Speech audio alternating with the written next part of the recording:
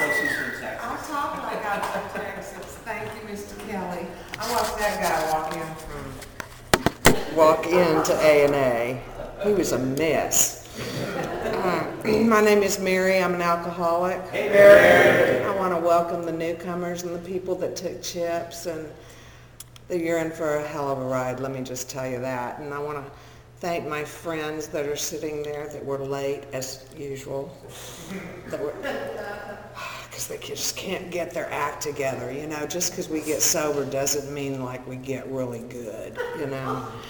Anyway, I'm going to tell you a little bit about what it was like, but I'm not going to do what a lot of people do as speakers. About 5 years ago, I was looking up the principles of Alcoholics Anonymous, and I couldn't figure out what they were. And it talks about living by the principles of Alcoholics Anonymous. And so I thought, you know what, I'm going to change my pitch. And I'm going to incorporate the principles with the steps, and so I'm going to talk about that tonight. I'm going to tell you how I qualify. My sobriety date is September 4th, 1987. I have never taken a drink since my very first meeting. Relapse is not a part of my story and does not have to be a part of anyone's if you choose not to. And I say that because we get so much. I heard somewhere just a little while ago about relapse is part of recovery, and I was like stunned, but that's not true. I came here when I was 35. Don't try to do the math, you'll miss my next pitch. I'm 62 years old, and I'm proud of it. I'm glad I'm still here. I will tell you about my first remembrance of my first drink. I was 14 years old. I was living in Texas. I was not born in Texas. I'm a native Northern Californian, but we were transplanted to Texas. That's the funny accent. And back then, you could drive at 14. So I had my mother's Buick red convertible that we had driven off the showroom floor. I'm a mother. There is no way I would have ever given my 14-year-old a red convertible to go out partying. I mean, she knew it was a party. What an idiot. But anyway, so, I was always chubby. Food was my first drug of choice. I know this is AA, but, I love to eat. I was just pig. And so I was always about 15 or 20 pounds heavier, and so that night we were dressing up for this party with these cowboys. I don't know why I dressed up for cowboys, but I did, and I put on this really intense girdle. Now they call them Spanx now, but let me tell you, Spanx are about the girdle was like 3 inches thicker than Spanx, and it like sucked you in, and like you really looked like 20 pounds thinner. But there was no way it was going to go anywhere. And so it stays on. And so I go to this party, and I'm in this, I can see it today, just like it was yesterday, this red polyester suit. It was a blazer and a short skirt. And I had, we called them pumps back then, heels on. And stockings, because they had those little clip things, and you clip those. Remember, guys? I remember some of you know trying to take those things off. I know you know what I'm talking about. You youngsters don't, but some of them know. Pantyhose had not been invented yet. God, that's bad. I can't believe that. Anyway, I can't believe I'm that old. Anyway, so I'm at this party, and I go, "What are we drinking?" And they go, "Everclear." And I go, "What's Everclear?" And they go, "It's really powerful, Mary." And for those of you that don't know, it's like 100 million proof. It makes you, it's like grain alcohol. It can make you blind. I mean, it's very dangerous. And so I had this jelly glass, and I filled it up, and they go, "Oh, no, Mary, you don't want to do that." Well, you don't say no to an alcoholic. You just don't say no. And I went, "Watch me." So I put a splash of that punch stuff they had with it, and I gulped the whole thing down. And within 10 minutes, like this. I mean, you know the feeling, you know, when everything is buzzing and you know you're feeling slightly ill and you know you just can't stand up anymore.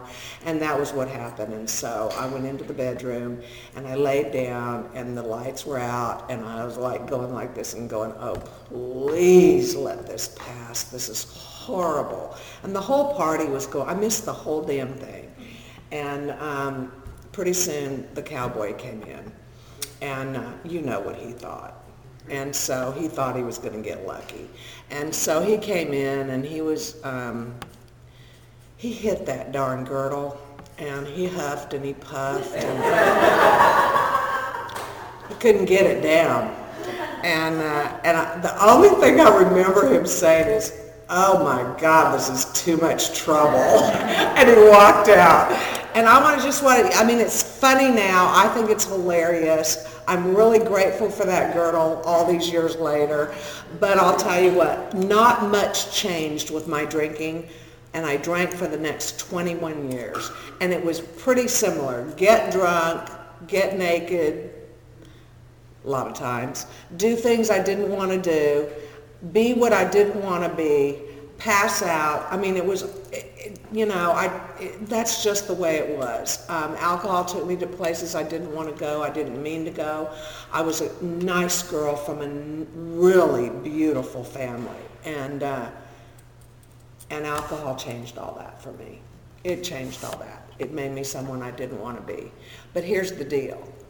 Because I loved alcohol so much, I loved the way it made me feel.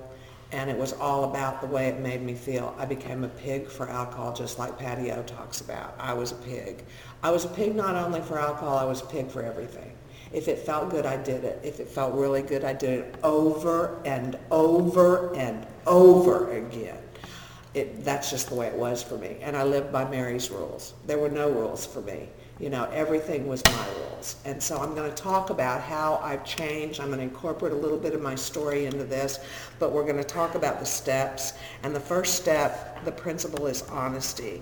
We admitted we were powerless over alcohol, that our lives had become unmanageable. So after many years of denial, we now have to begin with one simple admission that I was powerless over alcohol. I don't know about you, but I didn't know I wasn't powerless over alcohol until my mother had gone into recovery. And I started getting some inklings. I was in my 30s, I had a child, and I was married, and I started getting some inklings that I was drinking a little too much. Now I want to tell you, my husband did not, to this day, did not think I was an alcoholic, because my worst drinking was when he went to bed. And then I would drink, and then I'd get that thing we call phonitis and call everybody up and, oh my God, my life is terrible. I hate my life. I hate myself. And then they'd call me the next day and say, how are you? And I'd go, who is this? And what did I say? That kind of, and that was it. And so he didn't really know how bad my drinking was, because I was a very controlled drinker for a lot of years, especially in his business. He was in the hospital business, and he raised money for hospitals, and so we had a very social life. And, you know, I would drink a drink and drink club soda and drink a drink and just go, oh, please, can I just maintain until I can get home, and then I can just chug it and drink like I want to. Because don't you know, I had to be a lady. But I had to admit that I was powerless over something. So I called up my mother that day. I was questioning it. And I said, Mom, I said, how do you know if you're an alcoholic? And she had been to the Betty once. And she said, there's a line in the book that says, try to quit drinking for a year. And I screamed bloody murder, a year? Are you kidding me? A year? I lasted 3 days. And I was drinking wine out of a box. And I'll never forget it. And I remember pulling the guts out of the box and wanting to get all of it. So I snipped the bottom, and I was squeezing it like this, going like this, getting every last drop I could. And I saw my image in the stove, and I went, you're in trouble. But that didn't stop me. And it was another 3 or 4 years before I came. And how I got here is nothing short of a miracle. But when I got here, I was done, and I was desperate. and I didn't know anything about alcoholism, and I didn't know that my life was horrible because of my drinking. I thought it was him and you and they and them.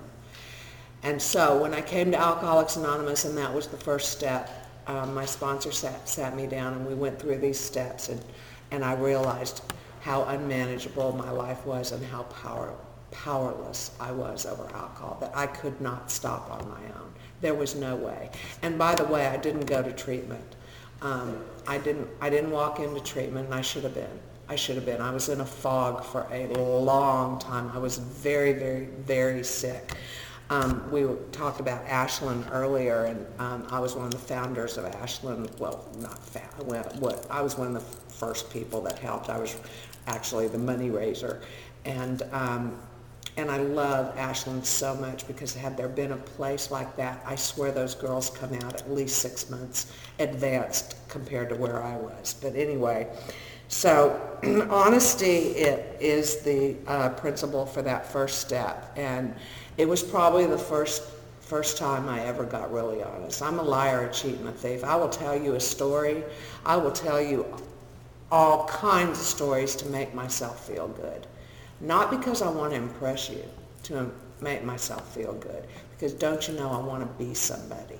Don't you know who I am? Because I have this huge ego with this low self-esteem, and it is really hard being me. So it was really hard for me to do that, to get honest, but I did. And then in step 2, we get to hope. We came to believe that a power greater than ourselves could restore us to sanity. This is like a mirror image of the opposite of step 1. Because we admit that alcohol is our higher power and our lives are unmanageable, and then in step 2 we find a different higher power who will restore us to sanity. Well, first you have to understand what insanity is. Irrational thinking. I had irrational thinking all the time.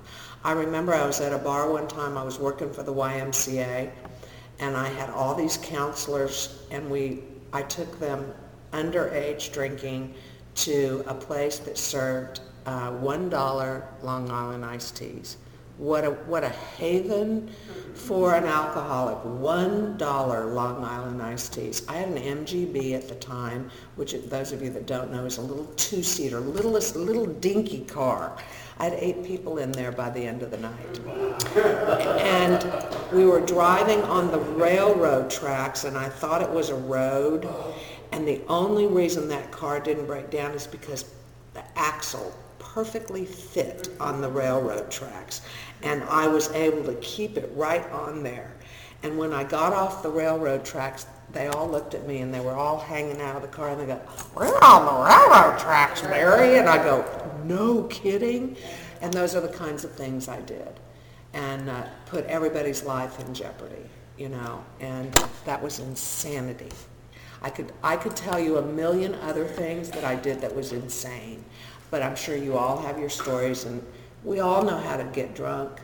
We all know how to do that. I want to talk about how we recover here, how we get better and we get well, because we are not bad people trying to get good here. We are sick people trying to get well, and the answer is here in Alcoholics Anonymous, and I'm so blessed to have found it. So it leads us to step 3. Made a decision to turn our will and our lives over to the care of God as we understood him. And the principle of that is faith. And I wear that on my arm. And I almost wear this every day, because I want to tell you about faith. I want to tell you about my faith. When I first came here, the word God was just a complete turn-off to me. It was a really difficult word for me. I'd been raised in a church that I thought they were a bunch of phonies. They didn't walk like they talk. And I thought it was just, I ridiculed it. And I ridiculed anybody that had that kind of faith, because basically I thought it wasn't cool. And I wanted to be cool. I wanted to be cool so bad, because I felt so bad about myself.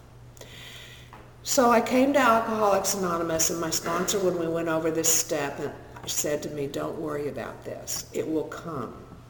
So if you're brand new, if you're in your first few years, and the God thing is very difficult for you like it was for me, I want you not to worry about that. my sponsor said to me, do you believe that I have faith? And I knew that woman had faith. That woman lived in a trailer in Bell Gardens, California. I'm not talking about a mobile home. I'm talking about a trailer. And she smoked cigarettes, and she had raised 6 kids, and she was talk like this. Shut up, Mary. Just go work a step. One time I called her up. I said, my husband thinks I'm being brainwashed. She goes, your brain needs washing. Click. I mean, that is the kind of sponsor I had. And this woman was so flippin' happy. And on top of that, she wore polyester when polyester wasn't the thing to do. So you can imagine how I ended up with a sponsor like that. It just goes kind of against the grain, but she was the perfect sponsor for me because I was a liar, a cheat, and a manipulator. And I knew exactly how to do that, and I couldn't do that with her. She saw right through me. She cut to the chase, and I knew one thing about her. I knew she had faith, and I knew she had happiness. And I knew she was really filled with joy. And I thought that was amazing, because I thought joy came when you have all the right stuff. When you get the right car, the right guy, the right house, I didn't want a job. I was going to say the right job, but I didn't want to work. I'm sorry, guys, but I really thought that's what you were for. And that was your job, was to take care of me and let me sit home and do whatever I wanted to do. I don't feel that way anymore, so don't get a resentment against me.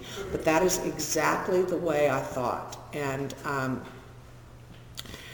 so that was my thinking was so messed up. But I came to have faith. It grew. So you don't have to worry about having it all at once. This is a step that you work continuously. This is a principle that gets bigger and bigger and bigger. I'll tell you a little bit about what happened, where my faith was tested. I was 4.5 years sober. We were able to adopt a little boy. I had gone through artificial insemination. We couldn't have children. And we had this beautiful child that God had blessed us with. I didn't know it was God then. I did later. But I was 4.5 years sober, and we're living in Downey, and I'm going to meetings, and I'm sponsoring people, and I get this call from the medical clinic where we had gone for fertility, and they said, the donor has come down with AIDS, you need to come in and be tested. And I went, oh, well, what are my chances of having that? I don't know. We've never heard of anybody getting it this way, but the CDC says we just have to have you come in and get tested. So we went in and got tested, and it was inconclusive. And my husband was working down at South Coast Medical Center at the time. We were still living in Downey, and he was commuting. And the lab guy came in, and he was talking to my husband. He said, there's no inconclusive AIDS test. And my husband called me, and he said, I think we need to be worried. And I said, I'm not worried. I was a little shaken up, but I wasn't worried. And my sponsor made me get a job at 3 years sober. So I'm a school teacher now. And I'm teaching school. Best thing I ever did. I was able to hand my husband $10,000 my first year teaching.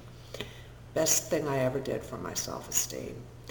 And so we get this call from the clinic, and it's inconclusive, and then they call me back another 2 weeks later, and they said, you've got it. And there were 2 of us that got it out of 26. And so the doctor said, I said, well, what do I do now? And the doctor said, I don't know. Well, it's against the law to tell people over the phone now. And so, and for him to say, I don't know. So I want to tell you, I got off that phone, and I was like, my first thought was of God. At 4.5 years sober, now I want to tell you, I am 27 years sober. It took me 20 years to wake up and have my first thought be of God. But that day, I will never forget that day. I will never forget where I was standing. I will never forget what I felt like. I will never forget that that God said to me, there's a reason you have this, and you're going to do something with this. And I didn't know what it was going to be, but I knew that intuitively. And they gave me a year to live. And I did what all good women do. I went out shopping. And I'm going to go out in a flame of glory looking fine, let me tell you. And I ran up all those darn credit cards. And we traveled. And I flippin' didn't die. Now what do I do? So I had to rip up all those credit cards, and I had to face the fact that, you know what, I might live. And I might live a very long time. It's been 30 years.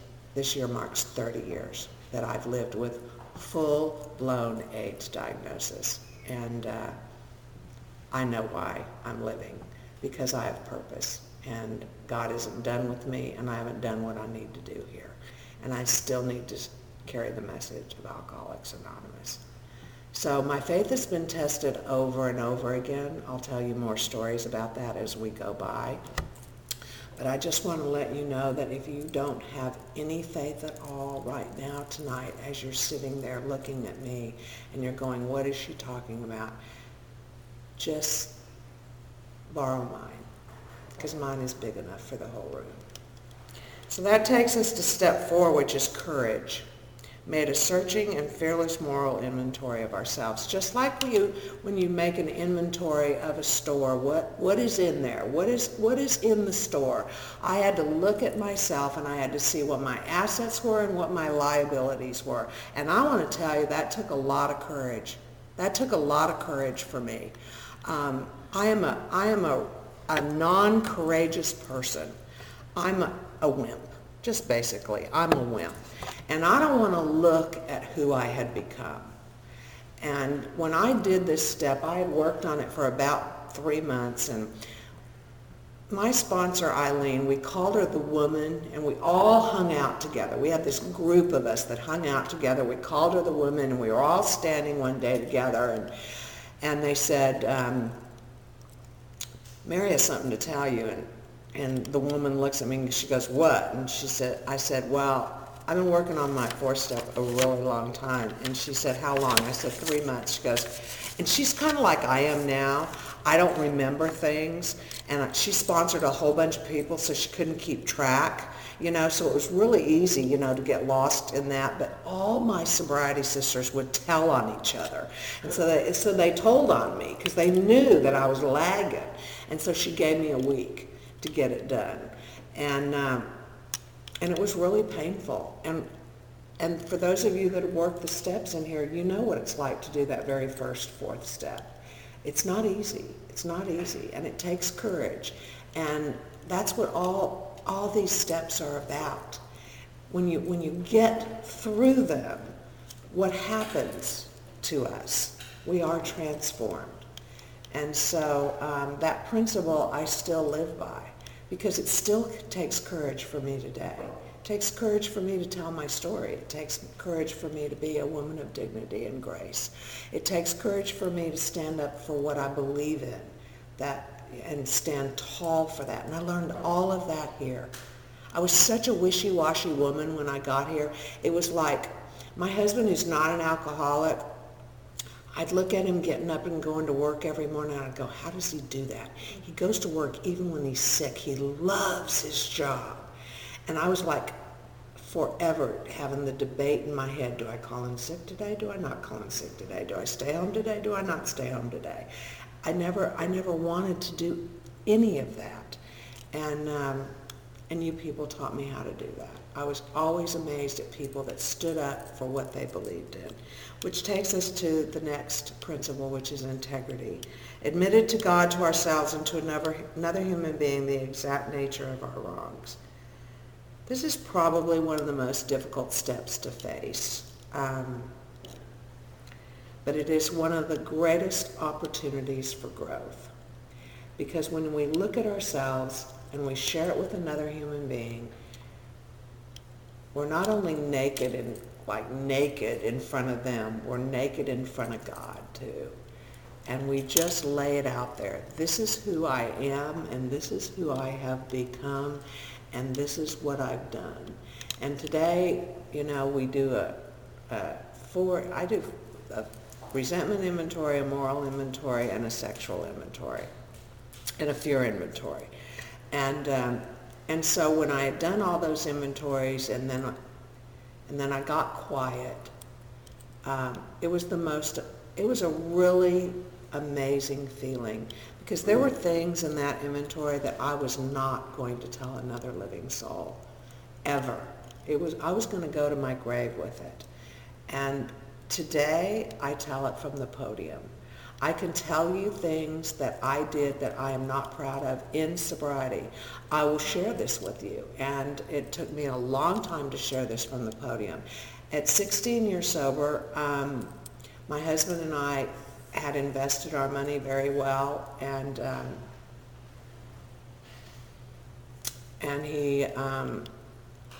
we had all our investments intact, and we gave our money to 3 guys that started a company, and it was all embezzled. And I started shoplifting at 16 years of sobriety. And I wasn't shoplifting for me, I was shoplifting to give gifts to people. And I called up my sponsor and I said, what am I doing? I said, I have to tell you what I'm doing. I said, at 16 years of sobriety, I am in AA, I'm talking to people about living with integrity, and I'm stealing. And I'm hating myself for it. And she said, well, first of all, you got to make amends for it. Somehow you have to make amends for it, and we worked that out. And she said, second of all, you need to go find out why you're doing this. And I spent a year in therapy. And I was so ashamed because I felt like such a phony. But today I can tell you that we don't get perfect here. We are not saints. And I'm able to share from the podium because maybe that will help somebody. And I went to therapy over it, and I realized that it was all about not having enough, and I felt so deprived when we lost all our money.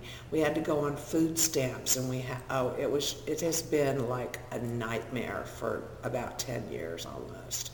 And but I'm here, and I'm okay. And I've walked through that. And so I like to share those things that are ugly, that are not pretty, and that I'm not proud of. But I am not that woman today. Now I'll tell you, I'm very careful sometimes when I go into a store and I take just my wallet, because I never can tell when that might kick in, because that is the kind of person I am. It could happen. I don't think it's going to happen. I don't want it to happen.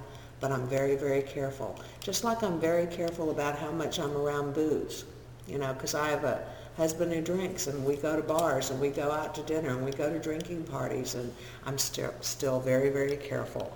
So that leaves us to step 6, which is, the principle is called willingness. We're entirely ready to have God remove all these defects of character. Willingness comes in, I think, as a principle of Alcoholics Anonymous in so many ways, not just with this step. I look at character defects as that mole game at Chuck E. Cheese where the mole pops up and you go, bam, got that one down, and another one pops up over here and goes, bam, got that one down. And at any given time, I can feel like, I've got that one conquered, and then it'll come back up. And I always thought that, it was going to be like a magic wand, and God was going to remove them all, and I was going to be this wonderful, perfect woman. I really had that kind of idea when I was new. And the truth of the matter is we're never going to be perfect. There's a fabulous book called The Spirituality of Imperfection. I recommend it. I will never be perfect, and who would want to be? Because then I would not be having a human experience. But what it allows me to be willing is allows me to be willing to wake up every day, to look at that, to pray for the willingness for the character defects that stand in the way of my usefulness to God and man. And that's what I talk about every morning when I wake up and my first thought is God. I talk about that. Please take away that selfishness, that character defect that'll say, no, I don't want to go. I don't want to go on a 12-step call. I don't want to talk to that person today.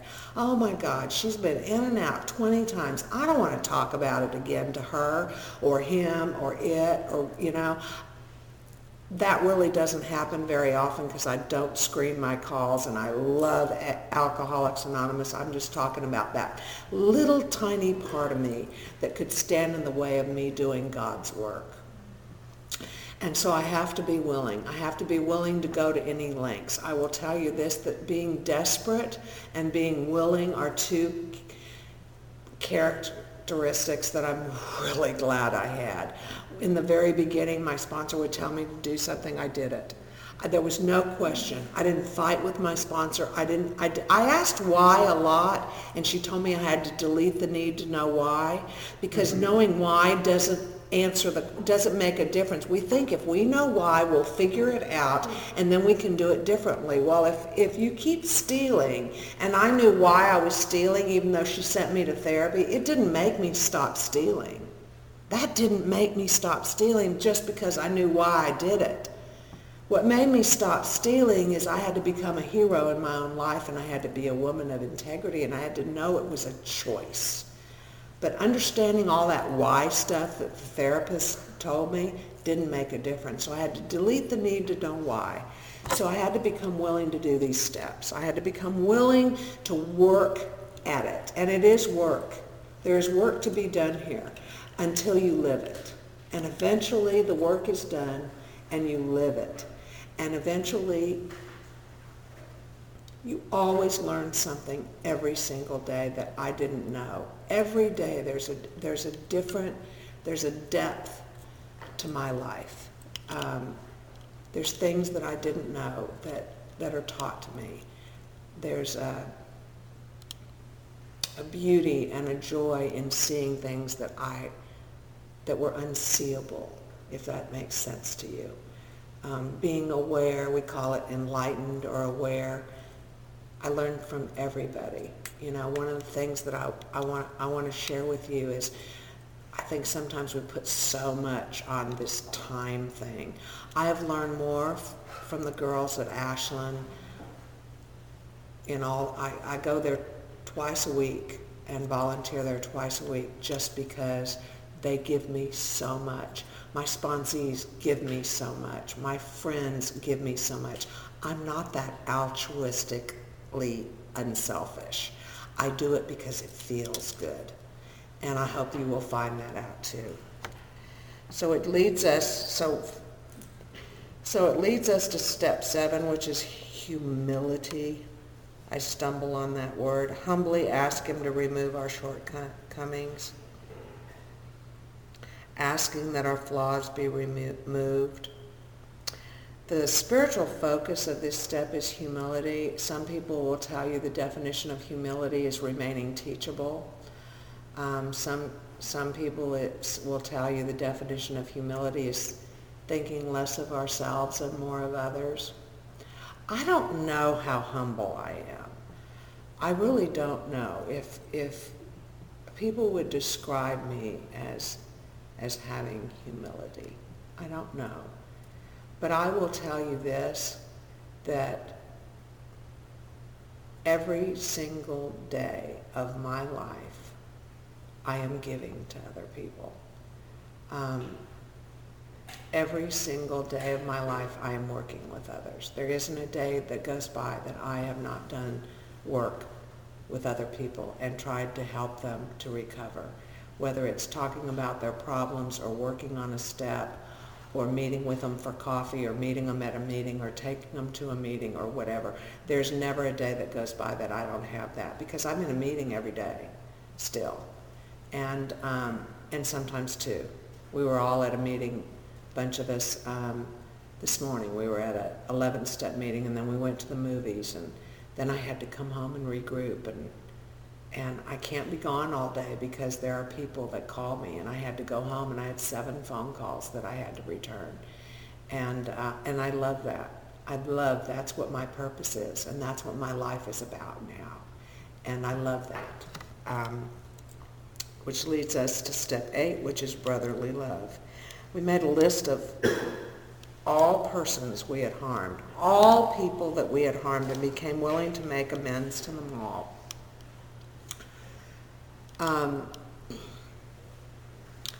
What secured this step is only about making the list. And so you take that list and you go to your sponsor and you make sure that you're not doing this alone, and that you share this with your sponsor, and you share each of them with your sponsor, because I want to tell you, I was responsible for everything. I was an I'm sorry person. Men will know this, that women like closure. How many of you have had a fight and you say, I'm done, sweet. This, my husband used to say this to me. I'm done, sweetheart. I'm over. I'm done. Please stop. I've done. Stop. And I'll go out of the room. Well, just one more thing. Let me just tell you one more thing. I mean, it took me years before I could end a discussion and stop. I just couldn't do it. I had to wrap it up with a bow. And so I was sorry for everything, because I thought saying I'm sorry solved it all. And if I could say I'm sorry, then I felt better. So I had a whole bunch of amends that I did not owe on that list. And I'm really, really grateful that I had a sponsor that went through them with me, because there were some people I had not harmed, but I just wanted to make that amends, because, see, one more time, there I was, that selfish woman that was thinking of herself, because it's all about me and how I feel. And don't you know, I wanted to feel better. Which leads us to step 9, which is making direct amends to people wherever possible, except when to do so would injure them or others. And this is called justice. And this is justice for them and for us. And notice that step says make direct amends. Make direct amends. We do not call them up. We do not send letters. We do not email them. We do not text them our amends. There's a reason we make direct amends. It is so that we can use that word humble, and we can humbly go before somebody and tell them our truth. I don't even say I'm sorry anymore when I make a direct amends. I say I regret, because I think I'm sorry is used so cheaply. So I say I regret for the times that I was not a good blank. Mother, sister, daughter, friend, wife, whatever. That is what I say. It blankets everything. I do not tell the people I sponsor to go and say you're sorry for puking on the carpet, because then they're going to say, well, what about this? And what about this? And then you're going to ruin the entire thing. The other thing that I hear a lot of people say is, how can I make this right? Please don't say that when you're making an amends. Please don't say, how can I make this right? Can you imagine going and saying, well, I owe you $1,500. How can I make this right? Okay, well, let's double it since it's been 10 years. And now you can owe me $3,000. And you're sitting there going, wait a minute. And then you get into an argument about that. So please don't say, how can I make this right? Because the amends is the amends. Amend the Constitution. Remember what amend the Constitution is? It's changing the Constitution. The amends is about changing our behavior, regretting what we did, and taking full responsibility for it, which is the justice that we get. Because once we do that, once we're there at step 9, halfway through, the promises will start to come true for us. At halfway through the 9th step. It's not halfway through the 12th steps, it's halfway through the 9th step. And you will start to reap the benefit of those promises. I had to fly a lot of places to make amends. Now, I want to let you know that there are certain times when a letter or a phone call is okay. And I had to write a letter to my ex-husband. He had been married 3 times after me. And it was his wife was really upset that I wanted to contact him because he had had children with all the other women. He had not had children with me. I was married very young at 19. I fell in love with his hair. And he worked for Xerox, and he made like $8,000 in 1 month in 1972. That was a lot. And he found this stuff, this white snow stuff, and we had a crazy life, and I was drinking, and I was not a very good wife, and he was a worse husband, and he was just chasing everything. I had a miscarriage, and while I was having a DNC, he was out bonking some chick. He told me that later, and I was going, wow, you were really bad. Anyway, he did not want to, the wife did not want me to see him. And so I honored that. And eventually I was able to see him. And it was years later, because I stayed really good friends with his sister, and he came over, and oh my gosh, that was such an amazing thing. He said to me, he said, your drinking was never bad in our relationship. He said, we got married too young, Mary. And I felt so good about that, but I know that I was not the woman I wanted to be in that relationship. So it was all cleaned up, and I felt really good about it. So I flew a lot of places to do my amends. It took a lot of money. I had to save for it. And my sponsor said, you're not allowed to let your husband pay for it. And that is why she made me go to work at 2.5 years sober. And I was really mad. But I'm really, really grateful that I did that.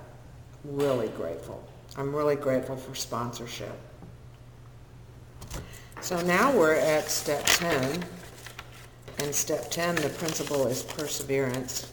Just so you know, the notes that I have here are just the principles and the steps, because we just saw the movie Alice today, and if you don't know, it's about a woman who gets Alzheimer's early, and I've just been tested for that, and the memory is getting a little less and less, so I have to have these notes. So that's what that's all about. So perseverance is step 10. Continue to take personal inventory, and when we were wrong, promptly admitted it. So it says, where were we afraid? I hope I can get this. Where were we resentful? Where were we dishonest? And where were we selfish?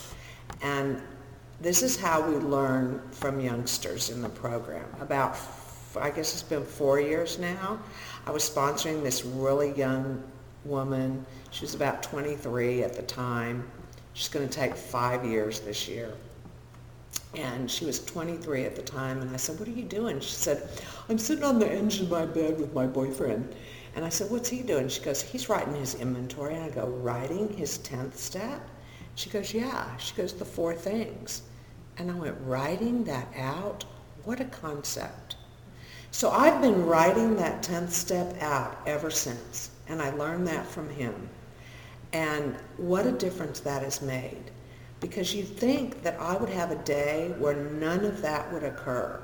You would think that there would be one day where all of those were blank. And I have yet to have that day. I can always dig something up where I was afraid. I may not admit it, or I may not be living in it, but deep down within, I've been afraid, or I've been dishonest with myself, or something. But I've never had a blank slate. And I think that is so great that we get to do that, and that God gives us another day. We get another day to try to get it better. Not right. I don't like to talk about right or wrong. I don't like black or white anymore. I love gray. I used to like that. I was always not like that. It was either, I was a right fighter for a long time, but now I like the gray. I like the fact that I can do it better, and that I get another chance, and I wake up every day with another chance to be a better Mary. By the way, today I'm the best Mary I've ever been, and tomorrow I'll be the best Mary I've ever been too, because I keep learning. I keep learning. I keep persevering. I'm really grateful that I'm diligent, and that I'm vigilant, and that I continue to do this thing. It's the greatest gift I've ever been given.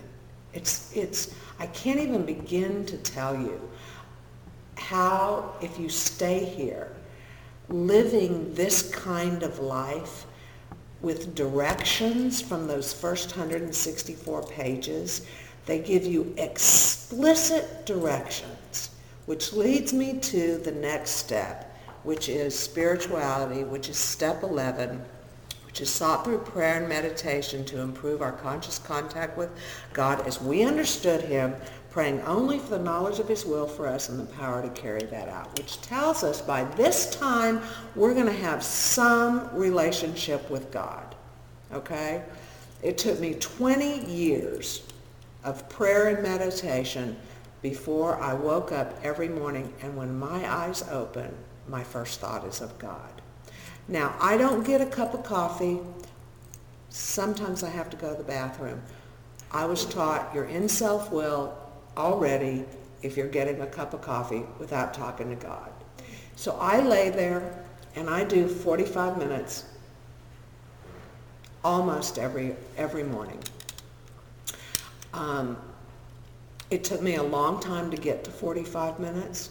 When I was new, I was just like any other newcomer. Couldn't shut them up. I call them the bitches in the attic. I had about 19 of them. They were all quacking at one time. Don't tell normal people that you have those. Don't make that mistake. One time I said, do you have those people in your head? I was sitting at a flippin' PTA luncheon. I never went to the PTA again. I probably wasn't welcome. And I said, do you guys have that talking in your head with those ladies up there? They all looked at me like I was crazy. And then when my story broke, by the way, my story broke about the AIDS thing. It was all over the front page of the paper. And so that everybody knew, because I ended up doing a lot of talk shows. By the way, I want to tell you my whole goal in life. This is how superficial, shallow, and petty I was. I wanted to be on Dynasty. That was what I wanted to do. I wanted to be on Dynasty. I wanted to, oh God, that was just like, I deserved that life. I lived in fantasy. If any of you want to talk about fantasy, you can talk to me. I lived in fantasy. I knew I was born in the wrong family. I knew I was born to royalty and they screwed up the babies. And I mean, this is how I lived in my head. I was so insane. And so when my story broke about the AIDS thing, I got to go on a lot of talk shows, and I got to meet a lot of incredible people. And I knew that my sole purpose was to help people with this disease and make the face of AIDS look different, because this was in the era when everybody was dying, because I got it in 1984. And so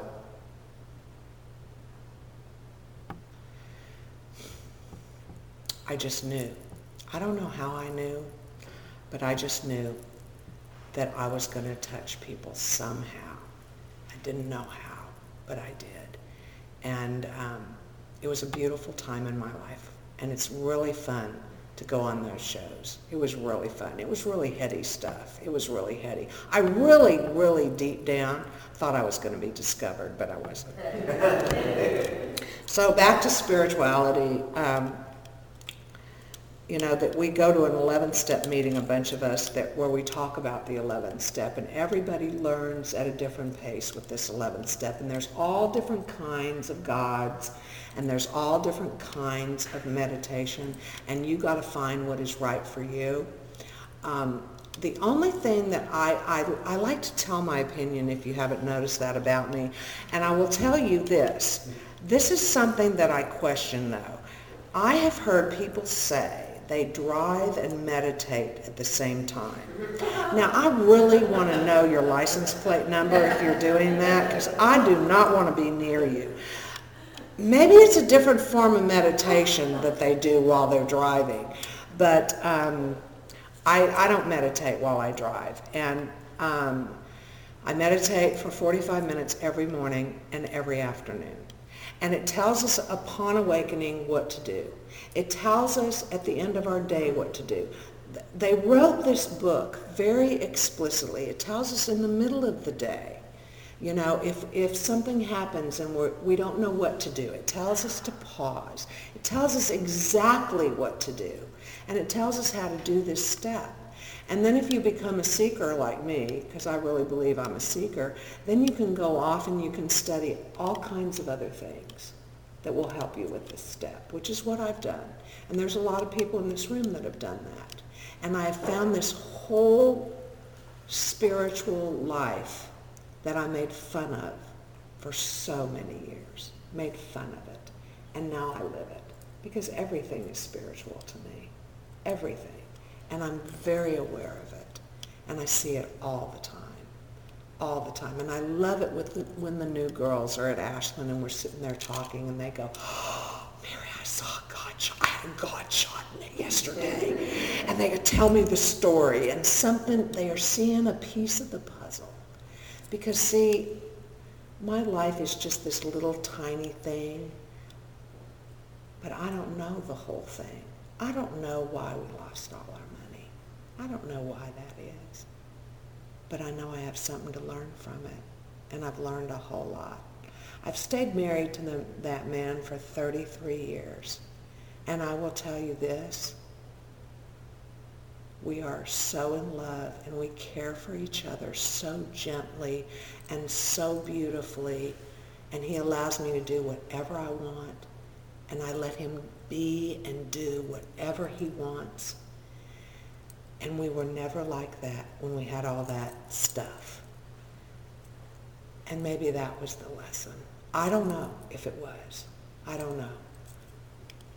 But I love to be able to see the goodness in every growth spurt. And that's what 11th step has taught me. I hope you can find that eventually. Just remember, it's a process. It's a muscle that has to be exercised exactly like a muscle when you go to the gym, which I don't do because I've never understood people who like the gym. So, but I do know about that muscle. And that leads us to step 12, which is service. Having a spiritual awakening as a result of these steps, we tried to carry this message to others, especially alcoholics, and to practice these principles in all of our affairs. I love this, carry this message to others, especially alcoholics. It doesn't say that we have the divine right to all this. Everybody gets to hear this message when they come in contact with me, because that's the way I live. I live my life as best I can with these steps. I am service to my community. I am service to my family. I am service to my AA family.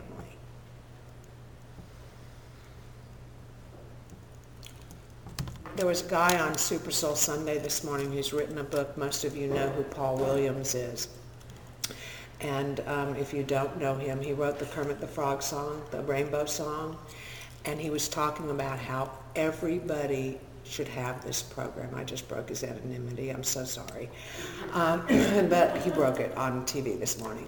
And so he wrote this book on how everybody in the world should have this program. What an incredible place this would be if we could all practice this. And I've seen it. I've seen homes broken. I've seen families put back together again. I've seen amazing things happen because of carrying the message and letting you know that we can recover from a seemingly hopeless, helpless disease. I am not the same woman I walked into the doors 27 years ago. I have an incredible AA family. Some of them are sitting here with incredible, deep, rich relationships. I have an incredible family, and I have incredible friends outside of AA because I surround myself with people of like-mindedness. I don't surround myself with people that are not on that walk unless they need my help. There's not anything I wouldn't do for Alcoholics Anonymous. I would never say no to a request unless I was sick. That doesn't mean you can't say no. I want to make that really clear. There are times when people have to say no. But I have never said no where I could go, because I can never repay. I can never pay back what was so freely given to me. I hope you find just a piece of what I found here. Thank you very much.